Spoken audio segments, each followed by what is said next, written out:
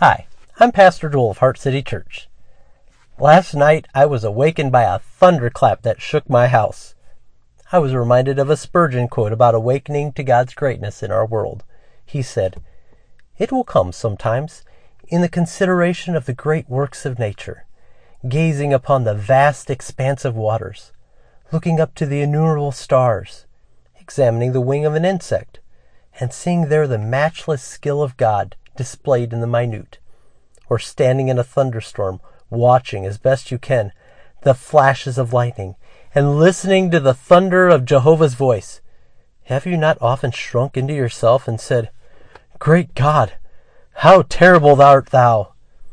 Not afraid, but full of delight, like a child who rejoices to see his father's wealth, his father's wisdom, his father's power, happy and at home, but feeling, oh, so little." Friends, Psalm 147 invites us to tremble even as we delight. Psalm 147. Praise the Lord. How good it is to sing praises to our God. How pleasant and fitting to praise Him. The Lord builds up Jerusalem. He gathers the exiles of Israel. He heals the brokenhearted and binds up their wounds.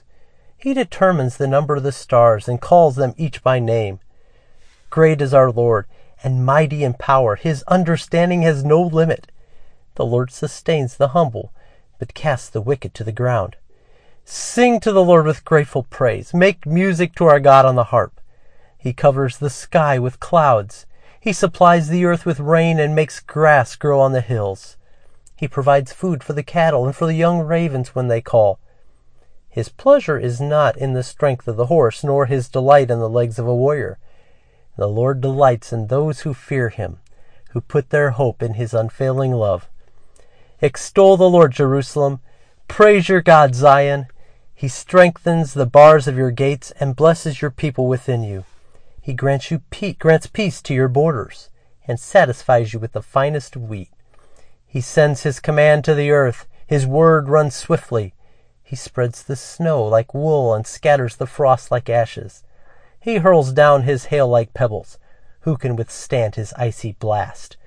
He sends His word and melts them. He stirs up His breezes and the waters flow. He has revealed His word to Jacob, His laws and decrees to Israel. He has done this for no other nation. They do not know His laws. Praise the Lord.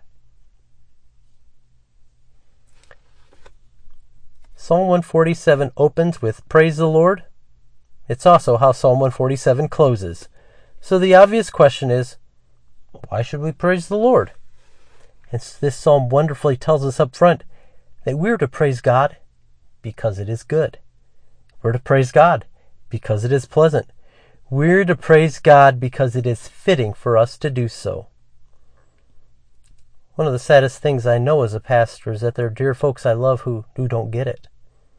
They don't find praising God good, or pleasant, or fitting.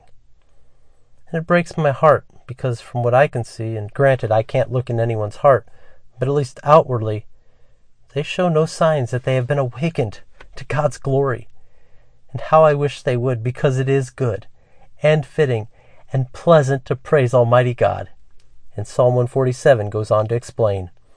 First, we see that He is the God who heals the brokenhearted. We live in a world filled with broken-hearted people, don't we? And the same God who is so great that He has calculated how many stars to place in the universe and even has taken the time to name each and every one, as great a task as that is, this same God looks down on broken-hearted human beings who put together end to end would not even be able to encircle even the smallest of these stars. Yet, as small and insignificant as we are, God cares about each and every one. Is that not reason to praise the Lord? That He wants to heal the brokenhearted? That is why He sent His own Son to our earth, to gather up the humble and heal them to His own hurt. Secondly, Psalm 147 goes on to talk of God's wide-ranging care of creation. As God sends the clouds, the rain, He spreads the snow, He stirs up the breeze, He causes the waters to flow, the grass to grow. Friends, God is not some distant deity who created our world, wound it up, so you can just sit back and watch from a distance. No. God is concerned about all he has made, and he is ever imminent and intimately involved. And not just with what is impressive. Listen again to verses 9 and 10. His pleasure is not in the strength of the horse, nor his delight in the legs of a warrior. The Lord delights in those who fear him, who put their hope in his unfailing love. The psalm began with a call for us to praise the Lord because it is a pleasing thing for us. And now we hear that God is pleased and delights over, who would you think? You would think he would delight in great creatures or the mighty warrior. But no. God delights over those who fear him. Those who get up every day and live utterly awed by Almighty God. They look at the awesome Creator who is holding Mars in one hand and fashioning a snowflake with the other, and they say, "That's my loving Heavenly Father," and it overwhelms me. So today I'm going to breathe in the atmosphere of his unfailing love so that I can exhale praise of my Lord and marvel that I am privileged to bring him a measure of the delight that he has given me. So my friends, let us fear the Lord and just marvel over his unfailing love. Remember who you are and who you belong to.